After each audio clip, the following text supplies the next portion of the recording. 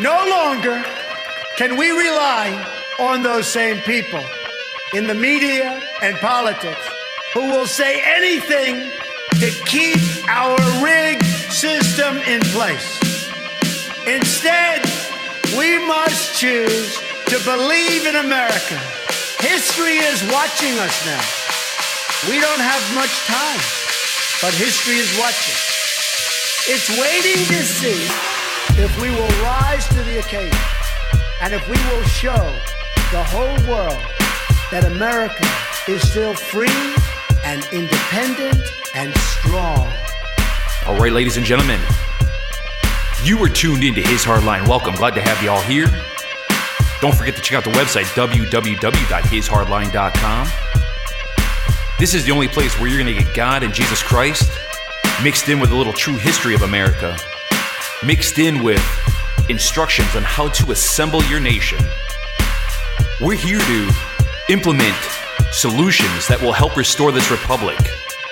But most importantly, we're also here to help America and the rest of the world to invite Jesus Christ into their heart. It's time to take back our nation. It's time to take back our world, ladies and gentlemen. And you can find us here 6 out of the 7 days a week. So be sure to share this with your friends and family. Don't forget, sovereignty itself is of course not subject to law, for it is the author and source of law. But in our system, while sovereign powers are delegated to the agencies of government, sovereignty itself remains with the people, by whom and for whom all government exists and acts. Welcome to His Hardline, ladies and gentlemen. Let's get started. Woo! Yeah. Let's get rocking. All right.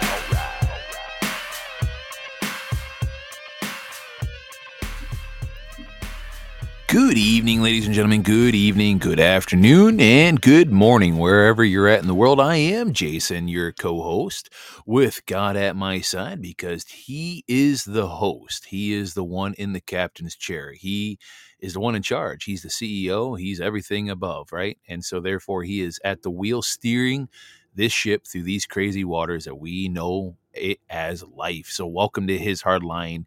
Glad to have you all here. It is Sunday, January 15th, 2023, and this is episode 415, where we are going to be doing a reading out of Isaiah chapter 49, and then afterwards we will be doing the reading out of the Constitution, and today we will be covering Article 3, and so we'll be covering that. And so Article 3 in the Constitution covers the judicial power of the United States, which would be the court and the judges and what enumerated powers that they have. And so there is 1, 2, 3 sections. So not a very long article in the Constitution. It kind of is no wonder why the Brunson case, why the judges basically said it was, whatever the powers that they had was way out of the, boundaries of what they were able to do.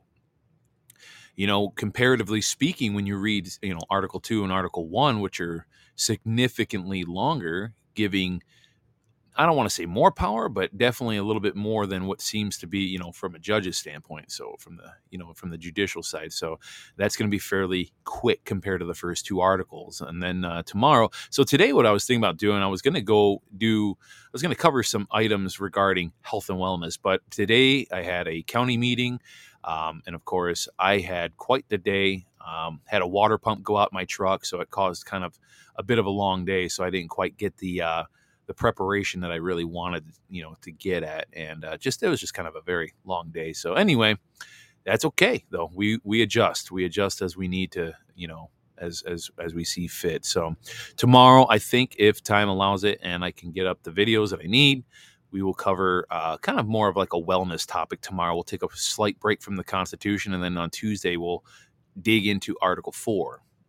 And again, the reason I go over these items, the Constitution, and we were just talking about this actually, in a meeting, the reason I go over these things, the Constitution and the Bill of Rights, and, eventually I want to dig into the Magna Carta and the Treaty of Verona. These things even though they're historical documents, they still play a very large role into how we need to operate today. It's no different than the Holy Bible. That is a several thousand, 2,000, 3,000, right? Depending on the books, and when it was written, but anywhere between a 2, 3, 4,000, year writings, depending on what book it is. And so that still holds very relevant to today. Well, it's no different with our founding documents of this nation. So we'll be covering a little bit of that. And I got a few sound audio pieces I'm going to play, about 3 to be exact. One of them is kind of more of something to ponder, nothing real, nothing really to hang on. And you'll know what I mean when I play it. Then there's another sound piece I'm going to play.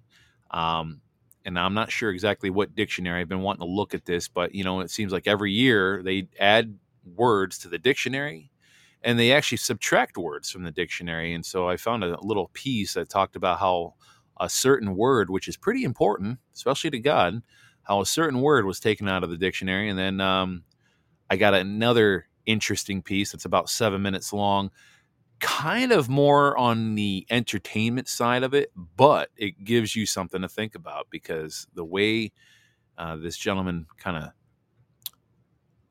frames this particular subject matter, it does really make you think. So anyway, but before we get into that, let's get into the reading of Isaiah chapter 49.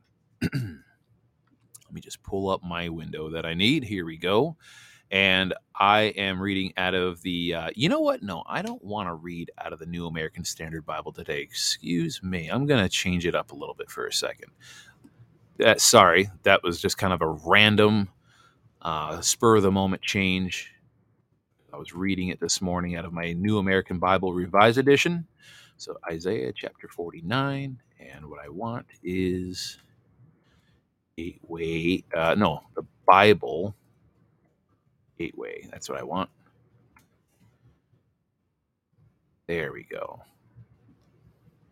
Bear with me a moment. Again, last minute change up right here on the air. Don't ask me what prompted me to do that. Just did. Okay. Maybe. I don't know. Computer wants to slow up on me here. There we go. Okay. So I am reading out of the New American Bible Revised Edition. Again, Isaiah chapter 49. And it is, 26 verses. All right. And it reads, and now we're talking about the servant of the Lord. Okay. Hold on a second. Make sure everything's solid here. Okay, here we go. Hear me, coastlands. Listen, distant peoples. Before birth, the Lord called me. From my mother's womb, he gave me my name. He made my mouth like a sharp-edged sword, concealed me, shielded by his hand. He made me a sharpened arrow. In his quiver, he hid me. He said to me, you are my servant. In you, Israel, show me glory. I show my glory. Though I thought I had toiled in vain, for nothing and for naught, spent my strength, yet my right is with the Lord, my recompense is with my God. For now the Lord has spoken, who formed me as his servant from the womb, that Jacob may be brought back to him and Israel gathered to him. I am honored in the sight of the Lord, and my God is now my strength. It is too little, he says, for you to be my servant, to raise up the tribes of Jacob and restore the survivors of Israel. I will make you a light to the nations, that my salvation may reach to the ends of the earth. Thus says the Lord, the Redeemer, the Holy One of Israel, to the one despised, abhorred by the nations, the slave of rulers. When kings see you, they shall stand up, and princes shall bow down, because of the Lord who is faithful, the Holy One of Israel, who has chosen you. Thus says the Lord, in a time of favor I answer you, on the day of salvation I help you. I form you and I set you as a covenant for the people, to restore the land and allot the devastated heritages, to say to the prisoners, come out, To those in darkness, show yourselves. Along the roadways they shall find pasture. On every barren height shall their pastures be. They shall not hunger or thirst, nor shall scorching wind or sun strike them. For he who pities them leads them and guides them besides springs of water. I will turn all my mountains into roadways and make my highways level. See, these shall come from afar, some from the north and the west, others from the land of Syene. Sing out, heavens, and rejoice, earth. Break forth into song, you mountains, for the Lord comforts his people and shows mercy to his afflicted. But Zion said, the Lord has forsaken me. My Lord has forgotten me. Can a mother forget her infant, be without tenderness for the child of her womb? Even should she, I will never forget you. See upon the palms of my hand, I have engraved you. Your walls are ever before me. Your children hasten. Your levelers, your destroyers, go forth from you. Look about and see, they are all gathering and coming to you. As I live, oracle of the Lord, you shall don them as jewels. Bedeck yourself like a bride. No longer Of course. can we rely on those. It's funny how that does that. Hasn't done that in a while. Well, that's how it goes. Continuing, though you were, in fact, I'm going to lower the volume in case that decides to do it randomly. Okay. Though you were waste and desolate, a land of ruins, now you shall be too narrow for your inhabitants, while those who swallowed you up will be far away. The children, there it is again, the children of whom you were bereft shall yet say in your, my goodness, tell you what, love how that does that. And the children of whom you were bereft shall yet say in your hearing, this place is too narrow for me. Make room for me to live in. You shall ask yourself, who has borne me these? When I was bereft and barren, exiled and repudiated, who has reared them? I was left all alone. Where then do these come from? Thus says the Lord God. See, I will lift up my hand to the nations and to the peoples, raise my signal. They shall bring your sons in the arms. Your daughters shall be carried on their shoulders. Kings shall be your guardians, their princesses your nursemaids. Face to the ground, they shall bow down before you and lick the dust at your feet. Then you shall know that I am the Lord. None who hope in me shall be ashamed. Can plunder be taken from a warrior, or captives rescued from a tyrant? Thus says the Lord, yes, captives can be taken from a warrior, and plunder rescued from a tyrant.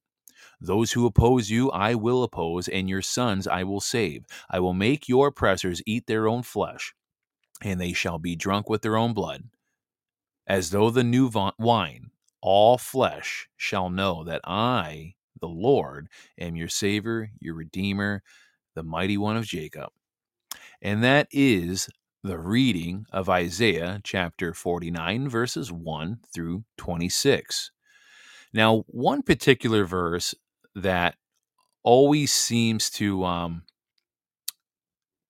don't want to say stand out, but one that is pointed out quite a bit within the assembly is Isaiah 49, chapter 8.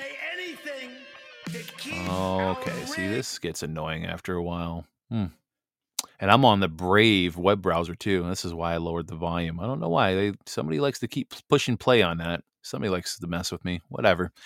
But anyways, 49 verse 8, where it says, thus says the Lord, in a time of favor I answer you. On the day of salvation I help you. I form you and set you as a covenant for the people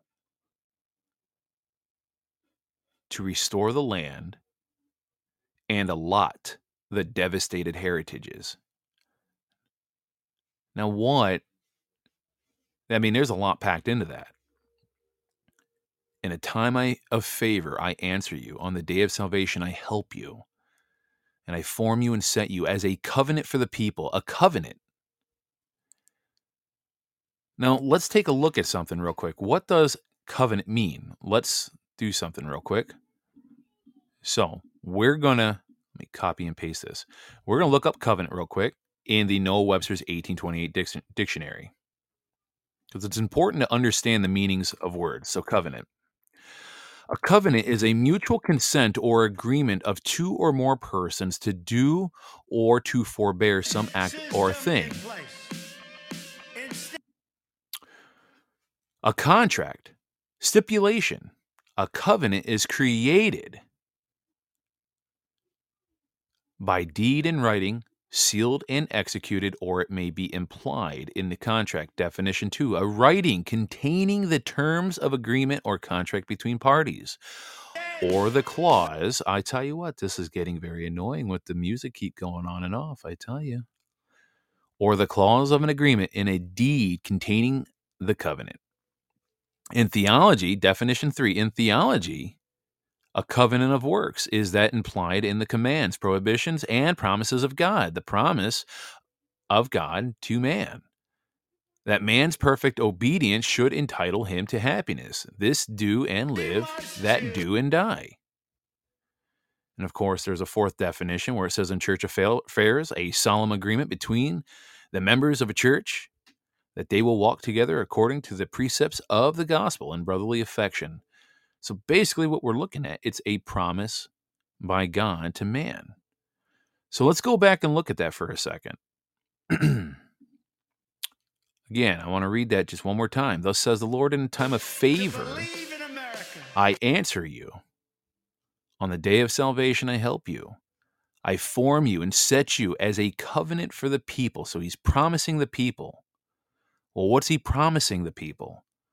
Who is the people? Well, at this point in time in modern day, people obviously is us. He's promising us to restore the land, and to allot the devastated heritages. Well, what are the devastated heritages?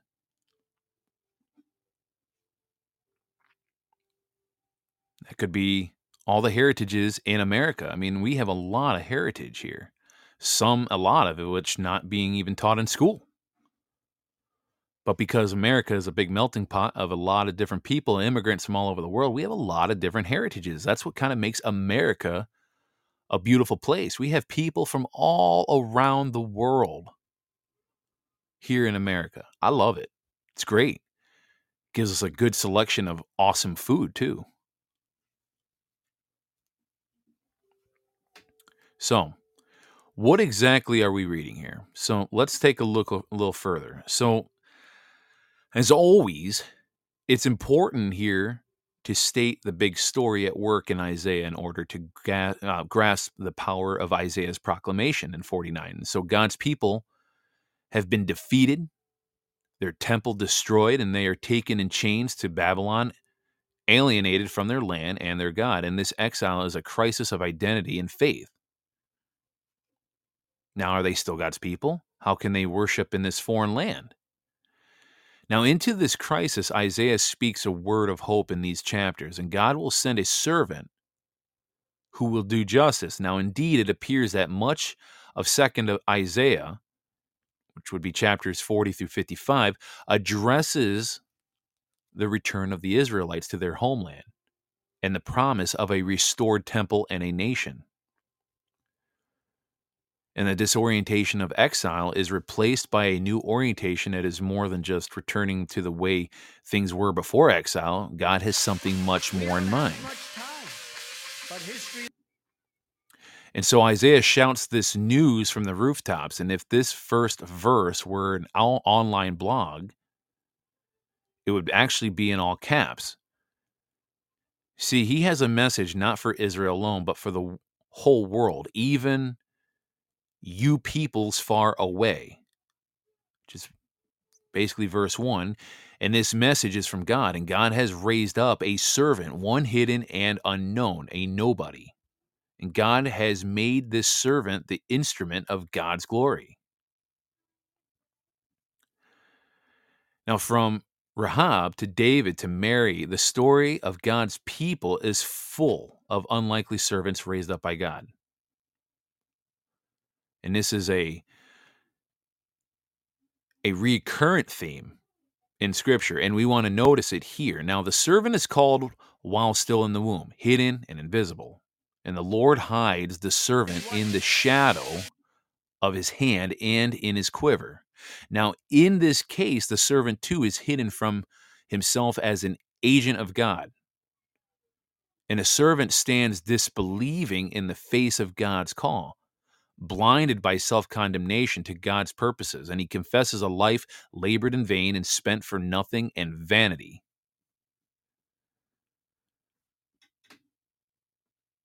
And God acknowledges as much in verse 7, agreeing that this servant is one deeply despised, abhorred by nations, and the slave of rulers. And this servant, first invisible and then despised, will nevertheless be recognized by the powerful, by kings and princes, because the Lord. I tell you what, this is the first time I've had the music keep going on and off. We're just going to pray in Jesus' name that he casts whoever out of here and stop messing around, Satan or whoever, because I tell you what, this is getting quite annoying. Last time I used Brave to run Podbean, I think I would have better luck on Google Chrome, I tell you. But we're going to keep persevering forward because that's just what we do. Don't care. So anyway, but God acknowledges this, like I said, as much in verse 7, agreeing that his servants is one deeply despised, abhorred by nations, and the slave of rulers. And the servant, first invisible and then despised, will nevertheless be recognized by the powerful kings and princes. And because the Lord, the Holy One of Israel, has chosen you. And so for the preacher, this is a great opportunity to talk about how God calls unlikely servants, and perhaps more importantly, how often those servants do not recognize themselves as such. And so God has a direction. The story is going insistently toward the restoration of Jacob. And the survivors of Israel. And the decades of exile produced a diaspora with tribes scattered from Mesopotamia to Egypt, trying to scratch out a life, and God's purpose is to raise up the tribes of Jacob. Now, that Israel might be gathered to him, and God intends for Israel to be restored as a people with one another and with God. And their exile is not the end of the story. That's the important part. Now, we can imagine this proclamation falling on the ears of Israel with a sigh of relief. And if this passage was only about restoring Israel, that would be impressive enough within the dramatic narrative of Babylonian exile, I should say. But wait, there's more. God doesn't get stuck there. And so this passage moves from a very particular and powerful deliverance of Israel to an even larger mission. In an astonishing phrase, God says that the restoration of Israel is too light of a thing in and of itself, and God's people do not exist for themselves alone, nor is their restoration an end in itself. So God gathers his people, I should say, into God's life for one purpose, and that's salvation of the world. God charges Israel, God's servant, to be a light to the nations, and that my salvation may reach to the ends of the earth. It's important to note that God takes this very seriously, and that this particular historical moment of Israel in exile, and God doesn't get stuck in that particular historical moment. Just as exile isn't the end of the story, neither is restoration. See, people think restoration is the end, but it's not. The long arc of God's story points toward the restoration of all creation, the Holy One, who has chosen you, calls Israel to inhabit not only its homeland, but its identity as God's blessing for the world. We need to remember God doesn't get stuck in a tidy, in the tidy resolutions to the crisis that we think is the end of the story. We often believe that if things turn out okay, that the story is over. But on the contrary, it's not. So if the church makes budget, and then you think, whew, thank God, that was close, right? If we can get through a health scare, we are humbled and grateful, right? I mean, how often do we have these situations? We have a crisis, and somehow we get through it, and we're like, whew, all right, we made it through that. Awesome. I mean, you got to remember, God's not done. Just like the restoration of our nation with our assemblies.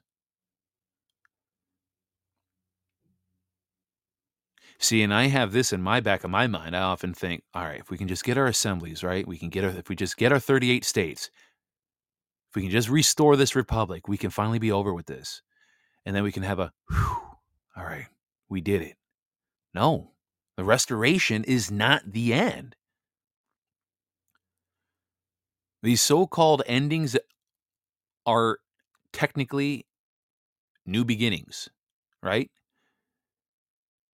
Each having a new horizon of possibility. Not for ourselves alone, but for the world that God loves. It's a journey, not a destination we're trying to reach, okay? Life is a journey. We are never going to stop until we take our last breath of air and God calls us home. See, the restoration of individuals or churches or even an entire people is never only about that.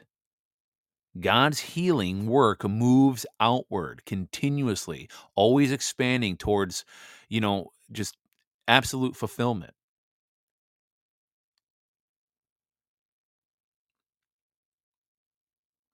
That my salvation may reach the end of the earth.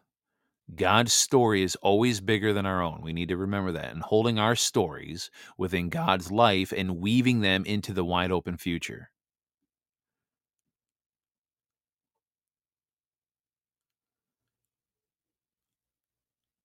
We have to remember that even though we'll get our restoration, it's not the end. The end is just a new beginning, and it's always going to be a new beginning. Again, we're in this journey. Very good chapter. I actually really enjoyed this chapter when I read it this morning. Because I think I think we all do to a degree, right? I think we all find ourselves with that kind of mindset. If we can just get through this trial, right? Come on, God, please help me through this. If I can just get through this financial crisis and be able to catch up on the bills and be able to come out ahead, right? You can have a sigh of relief. Whew. Or like I said, that health scare. Restoration does not mean the end. It just means it's a new beginning. It's very important. It's kind of a reminder that lets us know that we should not seek an ending. We should never seek an ending. I almost wish I had that Rascal Flatts song queued up. Life is a highway, right? Because that is what life is. It's a highway. Uphill and downhill and bumps and potholes, right? Detours, stop and go traffic because of construction or bad weather, right? Storms. And sometimes these highways lead off into the most beautiful scenic country that mankind can ever witness with their eyes. Life is not a highway leading to a parking lot. How boring would that be? We drive and drive and drive and drive and drive and drive and drive and drive and drive. And then, we've reached the ending, parking lot. Great. What do we do? Well, let's get out. Let's stretch our legs. Let's go hit the head. Let's, relieve ourselves. Let's get, maybe set up a picnic. Let's enjoy the sight. Oh, look, there's a lake here. Let's go fishing. Great. You're going to have fun for a while, but then eventually that stop, that destination is going to be boring. Then what? Well, this is it. This is the ending. Then This is what we drove all this way for. Then you start realizing, well, this sucks, right? This parking lot's not very fun once you kind of, this rest area is not very fun. We already fished this lake. We already ate our lunch. We're refreshed. We already kind of enjoyed the sights that are here. Yeah, well, this is all there is. This is why we drove. Oh, that's it? Yep. See what I'm saying? Life is that highway. There's, in a restoration during times of crisis ends up pushing us further ahead in our journey. And that's why we always have to look forward to the next opportunity or the next open door that's going to be opened up for us, right? The next door that we oftentimes have to open ourselves. Always moving forward, always finding a new journey. That's why I don't think I could really ever retire, be quite honest with you. I say that now. But what are we supposed to do while we're here on earth? Just keep moving forward, right? Expand the kingdom. Be a light to others. Be a testimony. Share the love of Jesus. Share stories of how Jesus worked in your life, right? That's what we're supposed to do. Expand his kingdom. Very important. So I'm going to take a quick short break, and then we're going to cover the Constitution, Article 3, and then I got some sound audio pieces to play, and talk a little bit about them, and then close it out. Be right back.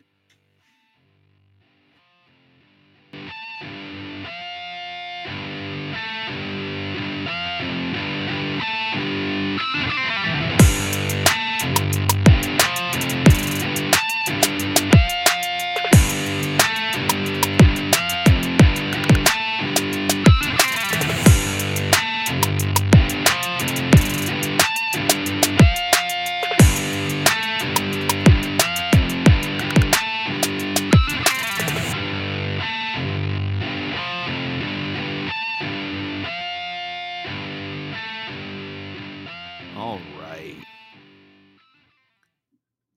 So I've been doing a little bit of shopping, trying to check out some different podcast equipment on Amazon. Got some gift cards to spend. I got some gift cards, my friends. I got to blow some gift cards because there's really not a lot that I want, but I can think of one thing I can, definitely buy, and that's better equipment for the studio. Because right now I'm operating on a mic. It's a good mic, if I might add, but it plugs directly via USB into the laptop. And so there's really not a whole lot of control volume-wise. I'm actually kind of at the mercy of using this little volume bar to tune in and out slowly, So I've been doing a lot of homework, doing a lot of research. I've been sitting on this money and these gift cards for quite some time, trying not to spend stupidly, but I've been looking at some pretty, decent stuff. But I do need a solid, sound mixing board so I can plug my, not just plug my computer into it so sound's going into it, but so I could plug my phone into it or hook it up via Bluetooth so I can play videos from that rather than upload audio, on Podbean and constantly have stupid issues there. Just, different things like that. So I've been looking around and I've been looking around, so it's going to take a minute, but yeah. So I'm hoping I can have an idea of what I'm going to get before the end of the month. So we will see what I land on. And I was thinking about buying another mic. So yeah. Well, okay. So let's get into the readings first. So I want to do that first. So Article 3 of the Constitution, and like I said, there's 3 sections, and Article 3 are the enumerated powers of the judicial branch. So Article 3, Section 1. The judicial power of the United States shall be vested in one Supreme Court, and in such inferior courts as the Congress may from time to time ordain and establish, and the judges, both of the Supreme and inferior courts, shall hold their offices during good behavior, and shall, as stated times, receive for their services a compensation which shall not be diminished during their continuance of office. Section 2. The judicial power shall extend to all cases in law and equity arising under this Constitution, the laws of the United States, and treaties made or which shall be made under their authority, to all cases affecting ambassadors, other public ministers, and councils, to all cases of admiralty and maritime jurisdiction. That's very important. I'm going to repeat that. To all cases of admiralty and maritime jurisdiction. It's no wonder that the American flag, Old Glory, the battle flag, has the yellow fringes inside the courtroom, because it operates in maritime law. So again, part of its judicial power here to all cases of admiralty and maritime jurisdiction, to controversies to which the United States shall be a party, to controversies between two or more states, between a state and a citizen of another state, between the citizens of different states, between citizens of the same state claiming lands under grants of different states, and between a state or the citizens, that's a capital C, by the way, thereof, and foreign states, citizens or subjects. Now, I find that very interesting how it says citizens or subjects. Now, in all cases affecting ambassadors, other public ministers, and councils, and those in which a state shall be party, the Supreme Court shall have original jurisdiction. In all the other cases before mentioned, the Supreme Court shall have appellate jurisdiction, both as to law and fact, with such exceptions and under such regulations as the Congress shall make. The trial of all crimes, except in case of impeachment, shall be by jury, and such trial shall be held in the state where the said crime shall have been committed. But when not committed within any state, the trial shall be at such place or places as the Congress may by law have directed. Now, that is an interesting word. Now, I have an idea of what this word is just by the mere fact of we use the word appellation in the assembly, but we're going to put this in real quick in the Noah Webster's 1828 dictionary, appellate.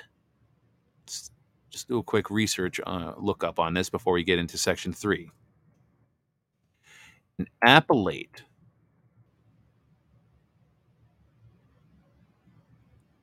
is a noun meaning a person appealed or prosecuted for a crime. It can also be used as an adjective pertaining to appeals, having cognizance of appeals as appellate jurisdiction. Now, let's see here. It says it's not now used in this dictionary. See appellee. Let's click on appellee for a minute. Appellee, spelled Appellee. Two little short definitions. First one, the defendant in an appeal, and the person who is appealed or prosecuted by a private man for a crime. So just little definition there. Let's get into section 3, last section of Article 3, which again is the judicial powers. Section 3, very short, only 2 paragraphs. Treason against the United States shall consist only in levying war against them or in adhering to their enemies, giving them aid and comfort. No person shall be convicted of treason unless on the testimony of 2 witnesses to the same overt act, or on confession in open court. The Congress shall have power to declare punishment of treason, but no attainder of treason shall work corruption of blood or forfeiture during the life of the person attained. So those are the three sections in Article 3 of the Constitution, again, basically stating what the powers of the judicial branch is. Now, again, we need to remember the legislative, the executive, and the judicial branches are the third, fourth, and fifth branch of government, the lower three branches of government. Well, Jason, what's the upper branches of government? I thought there was only three branches. That's what we were taught in elementary school and high school. Of course, that's what you were taught in the indoctrination camps they call public schools. But what they don't tell you is that the first two branches of government, first off, is we, the people, in General Assembly. That's number one. That's the body politic. People by God. Rights given to us by God. And then the second branch of government is common law grand juries, which is made up by the body politic of we, the people. And the late Justice Antonin Scalia solidified that in a case that he had back in 1992. The common law grand juries hold the power to investigate and impanel a jury of their peers, of whoever they're prosecuting. The common law grand juries actually has a lot more power than more people really realize. They're the ones that serve as the protective buffer between the body politic of the people and the usurping power tripping tyrants in the lower fourth, fifth, and sixth branch of government. So if you have a tyrannical judge or, a despotic, politician somewhere in the lower three branches of government, guess what? The people who make up the common law grand juries will impanel a trial against them. They will investigate on behalf of the people in the assembly and the people that's being, again, if there's no victim, there's, no victim, no crime. But if there is a victim among the body politic of people, that's when the common law grand juries impanel and they have a quick and speedy trial. They bring forward the evidence and the facts of findings. This is why we need to get our assemblies, ladies and gentlemen. This is why it's so important. I was having this conversation with someone the other day. Do you want to know why our assemblies aren't growing as fast as they should? It's because of a lack of knowledge.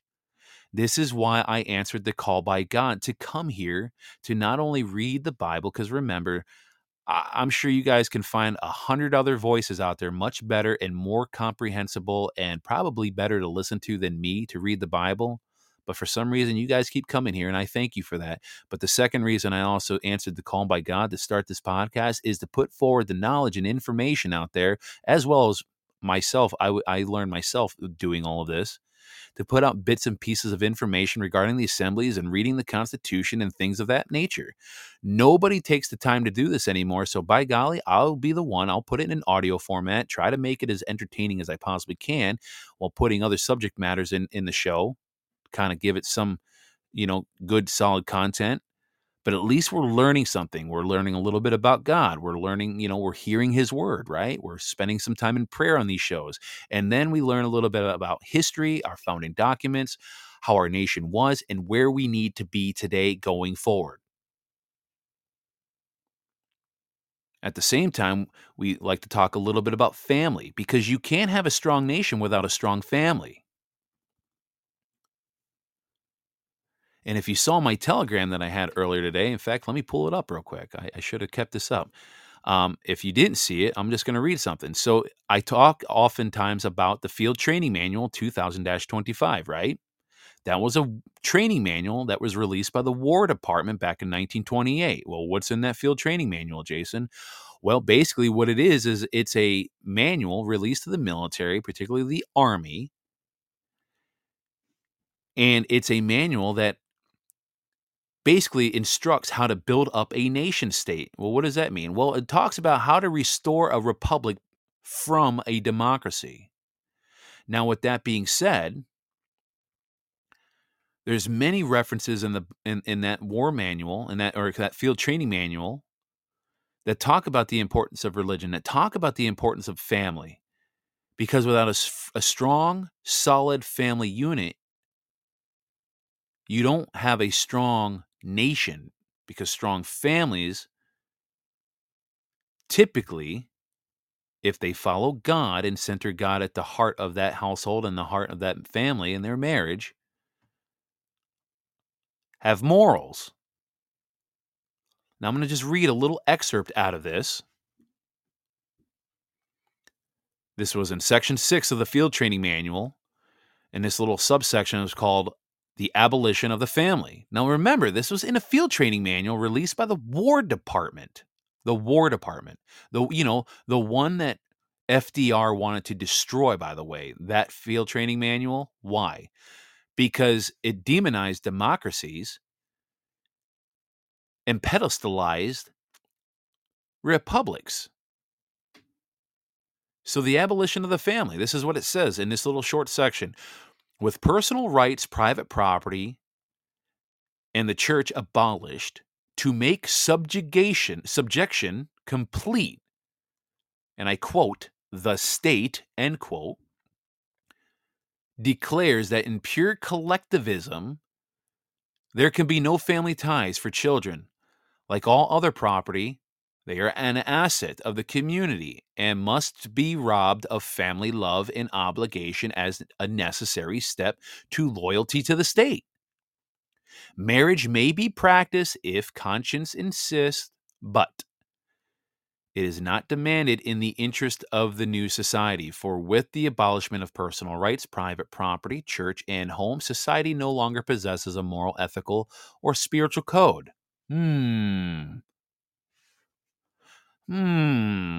What did that just say? Marriages may be practiced if conscience insists, but it's not demanded in the interest of a new society. Kind of like, I don't know, maybe the New World Order. The one that Klaus Schwab at the World Economic Forum is trying to usher in. What does he say? You will own nothing and you will be happy. Well, what did we just read in the last sentence here? For with the abolishment of personal rights, private property, church, and home, society no longer possesses a moral, ethical, or spiritual code. Are you getting the picture, ladies and gentlemen? I'm not trying to sound like a smart aleck here, but are we getting the picture here? There is a reason why the War Department discusses the importance of a strong family in that field training manual. Strong family equals strong nation. You don't have a strong family, nation crumbles underneath it. Why do you think they try so hard to get rid of God? You get rid of God, you cripple the family. You cripple the family, you take down a nation. You take down a nation, you can control the people and everything in it. It's very simple, ladies and gentlemen. This is why my podcast, excuse me, forgive me, Father. This is why God's podcast is centered around God, family, and country. Ladies and gentlemen, I'm not a very bright and smart man, but I try to comprehend as much as I can with what I read. I do my best to get as much information as possible that's relevant to today and how it can be applied in real life so that we can turn this nation around. But ladies and gentlemen, look, I could talk about the assemblies all day long until I'm blue in the face. And while the information we put forward about the Constitution and the Bill of Rights and, everything that's assembly related and how to restore a republic, we need strong families first. We need God in our lives first. And then we need strong families fortified second.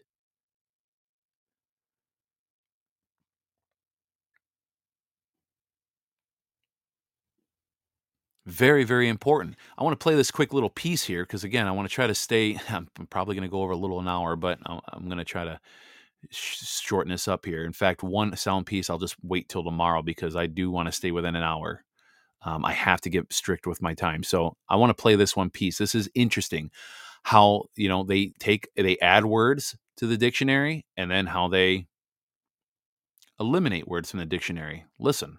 So this is crazy. Listen, every year the dictionary adds and removes words. And recently they added 5 words and they banned this one word. The 5 words that they added are TBH, cringe, cancel culture, flex, and side hustle. And guess what was the one word that they removed? Sin. Very interesting choice. Just because you erase a word from the dictionary doesn't mean you erase it from reality. The only one who can erase the stain of sin from your life is Jesus Christ.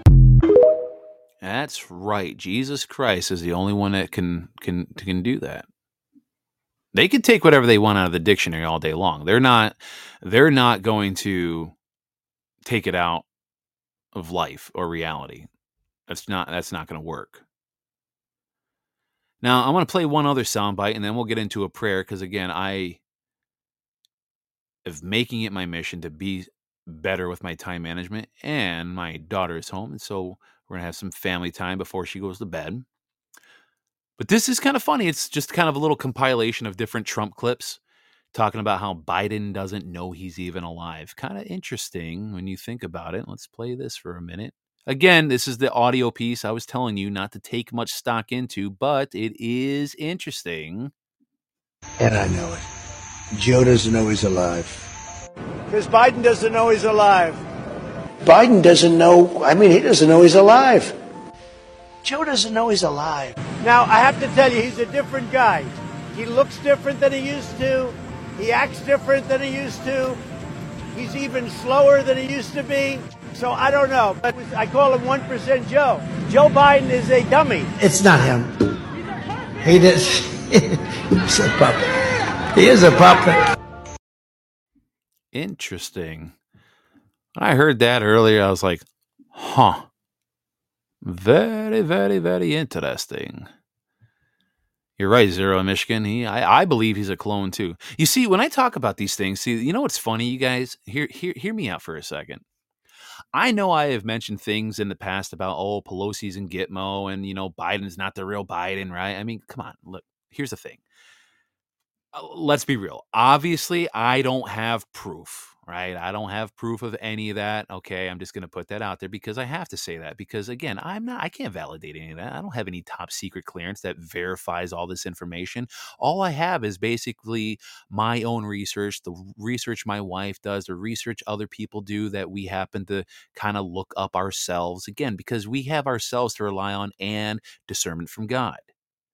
Okay, so clearly I don't have this verification that, hey, I happen to know that Biden has 4 clones and Trump has 8 and Whitmer is gone and she has a clone, right? Like we don't really know that, really. I mean, yeah, we can look at photos and see significant, changes in facial structures and features and height. I mean, there's a few different Trumps out there that range, in different heights. So we can use our investigative, and observational skills and clearly see that there is something awry with the people that are in our, quote, public offices, right? But yeah, it's like Zero just said, we don't have the details. We don't have the receipts to show that. I had somebody actually,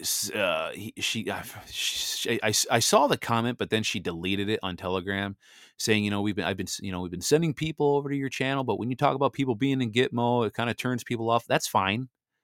Look, sometimes some of the things I talk about over here, it might turn someone off. That's fine. I can't make everybody happy. Look, that's one thing I learned in when I used to be a DJ. You're not going to please everybody, and I'm okay with that. You can't. It's impossible to please anybody. But see, here's the thing. You know what the beautiful part about where I'm at in this stage of my life and where I'm at with this podcast? I don't come here to please you. I come here to serve you. Now, whether if you think that service is inadequate or fulfilling and relevant in your life, that's a different story. But I'm not here to please you. That's not what I do. I'm here to please God and serve God. That's the only one I'm here to please, God. That's it. I mean, I'm there to please my wife and daughter too, but God first.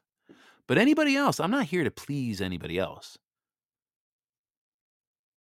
So let's end with a prayer. Heavenly Father, I want to say thank you so very much for this time together. I really do appreciate it. And I want to keep people in our prayers that while our world still continues to move forward with our families and with the memories that we're making, we need to remember that there are people in our circles and people that we know that have dealt with tragedy and their personal worlds have stopped. We need to keep these people in our prayers. We ask that you provide solace and peace for these people. Allow the souls of the departed to rest and to take refuge in your kingdom. We know your plan is the perfect plan, God. That's the only plan that we trust here at His Hardline. Your plan. The plan that is supposed to be carried out by your people, us. So we just pray that you continuously be a guiding light for us. Show us the way you need us to go. Allow our footsteps to be in alignment with your perfect plan. And as usual, we thank you for another day of life and good health in our families. Thank you for the gift of hard work in our homes. May you protect us in our ability, health-wise, spiritually, financially, to be able to continue to provide for our families as we press forward during these times of high rising costs and inflation. We don't pray for extra money. We just pray, Father, that you grant us the resources to be able to take care of our families and our health the way you need us to. And we pray all of this in your Holy Son's name, Jesus Christ. Amen. So that is all we have for you today. I do have another sound piece I wanted to play, but I'm going to save that for tomorrow. Okay? Because it's about 7 minutes long. And like I said, I am holding true to my promise, especially when I have my family home. I'm going to make sure I keep this at an hour or under so I can spend much deserved time with my family, because that is a reward for me. I tell you what, after a 12-hour day, ladies and gentlemen, that's the one thing I look forward to the most. It's like every day when I clock out, it's like I clock out to go home on a mini vacation until I got to wake up back to reality and go back to work again at 2 a.m. But yeah, coming home is like coming home to mini vacation every day. I absolutely love it. And no, I'm not just saying it because my wife is listening in. That's the truth. But then again, that I get brownie points for that. So, ladies and gentlemen, wherever you're at in the world, I hope you have a good night or a good evening or a good morning. And remember, you need to remain firm, steadfast, and uncompromising. Keep God first, your family second, so we can have a strong republic in this nation third, because they know a strong family equals a strong America. God bless, ladies and gentlemen. We'll be back here tomorrow. No longer can we rely on those same people in the media and politics who will say anything to keep our rigged system in place. Instead, we must choose to believe in America. History is watching us now. We don't have much time, but history is watching. It's waiting to see if we will rise to the occasion and if we will show the whole world that America is still free and independent and strong. All right, ladies and gentlemen, I want to say thank you so much for tuning in here at His Hardline. Really appreciate you. And don't forget to share this podcast with friends and family. Just copy the link, shoot it via text. You could share it on social media. I don't care if you got to put it up in smoke signals. Just get it out there. And don't forget to check out the website, www.hishardline.com. And join us here every single day. We operate 6 out of the 7 days a week. And remember, as it states in Joshua 1:9, I command you, be strong and steadfast. Do not fear nor be dismayed, for the Lord your God is with you wherever you go. Don't forget, sovereignty itself is of course not subject to law, for it is the author and source of law. But in our system, while sovereign powers are delegated to the agencies of government, sovereignty itself remains with the people, by whom and for whom all government exists and acts. We'll see you back here next time.